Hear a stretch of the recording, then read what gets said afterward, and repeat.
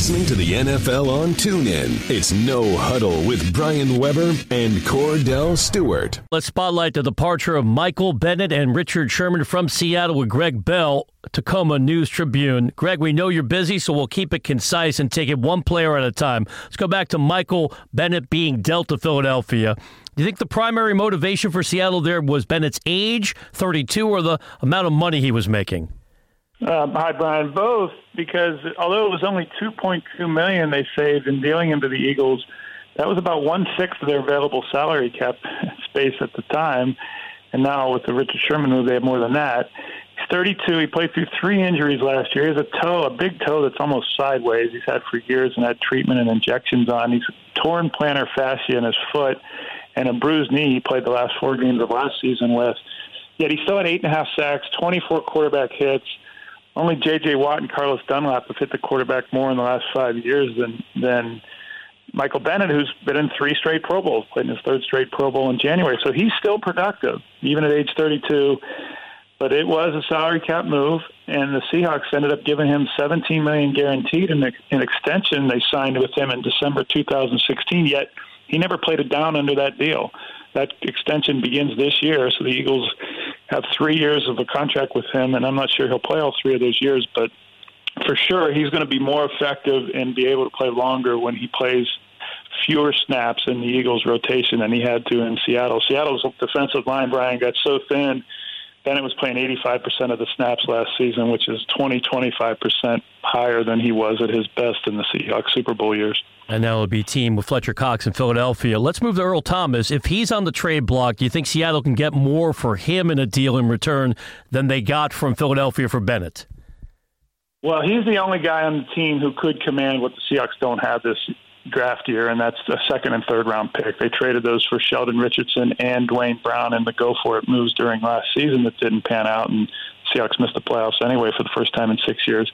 But Thomas is the only one on the roster, the only one of the 3-time Pro Bowler who's relatively healthy, a year removed from his broken leg, who could command what the Seahawks need in the draft. But I think the moves this week of trading Bennett and releasing Richard Sherman today really skyrocket the chances that Earl Thomas is the man who gets the extension and will stay in Seattle beyond 2018. Of course, this is the last year of his contract, and he's made no secret he wants to stay in Seattle but wants a deal done now. And he wants Eric Berry-type $40 million guaranteed money to do it. The Seahawks aren't ready to do that yet because they don't have the cap space and know what they're going to be financially even into this year yet.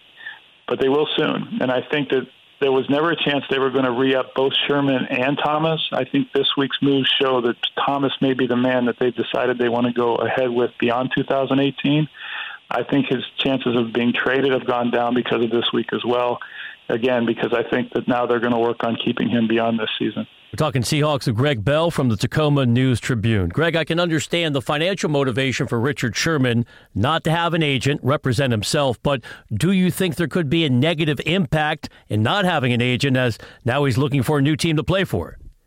Well, Brian, he's going in blindly, or at least more blindly now into free agency than he would have with an agent. The agent here in the last 48 hours could have sniffed around the league. And the agents have contacts beyond the players they're representing at the time they call teams, of course. They have it from prior relationships, from other clients. So agents could have gotten a word, his agent could have gotten a word of, hey, I think Team X will offer you this much money for this year. And that would give him at least a little bit of an idea of the market for him before he decided with the Seahawks what to do here. Make no mistake, Sherman pushed for this resolution today. He wanted it to get done sooner than later. If the Seahawks Once the Seahawks made it clear to him they weren't going to pay him his $11 million due to him this year in salary, and once he said, I'm not renegotiating or restructuring down, then he wanted release so he could go shopping before the market opens on Wednesday. But because he doesn't have an agent, it complicates that he doesn't know right at this point what the market is. He's making those calls right now to find out what some team might get him. I learned from a league source that he officially failed a physical, the exit physical at the end of last season, which entitles him to injury protection, which the CBA says for this league year is $1.15 million, but he's not getting an injury settlement that could be negotiated, and he could have gotten a higher price for that. So if he's going to get his $11 million he thought he was going to get from the Seahawks in 2018, he's going to have to get about $10 million of it from another team. And I'm not saying that some team won't give a 3-time All-Pro, $10 million at the second most important position in sports, but he's turning 30. He's coming off the Achilles surgery and the second Achilles surgery recently that's had him in a boot. It's going to be a challenge to get the money he thought he was going to get before this week in 2018 from another team. Don't be surprised, though, if there's some team that has a lot of cap room, like San Francisco, who will make a run at giving him a 1-year prove-it deal, and with his pride and motivation, set him up for one more big unrestricted free agency payday next year this time. And the New England Patriots seem to find a way to sign guys like this.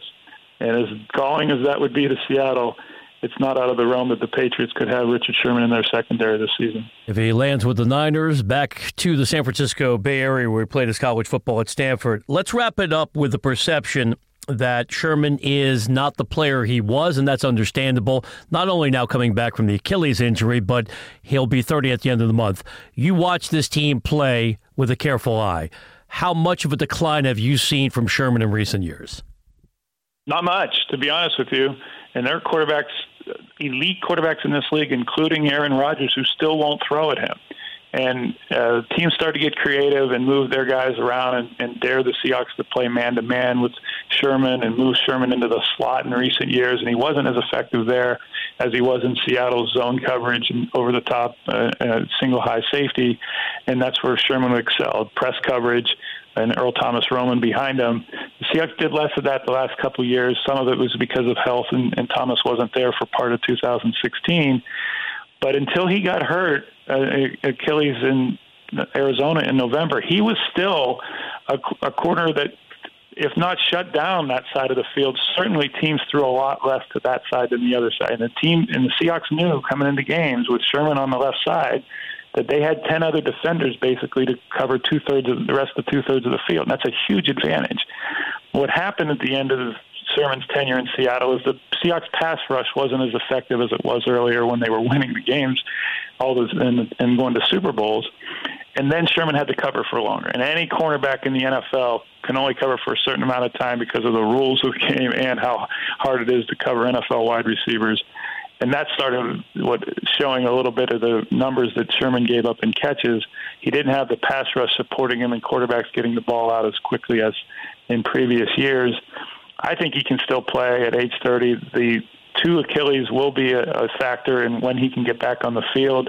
Brian, he was supposed to get back on the field in around June, running again from the Achilles surgery in November. The fact he had a second one to clean up one of his bone spurs suggests that might push him toward training camp or even later, but I expect him to be in another uniform for another team for Game 1 in 2018. Greg, we know it's been an extremely busy 48 hours for you, so we appreciate you creating the time to join us today on the NFL on TuneIn. You're welcome. Thank you.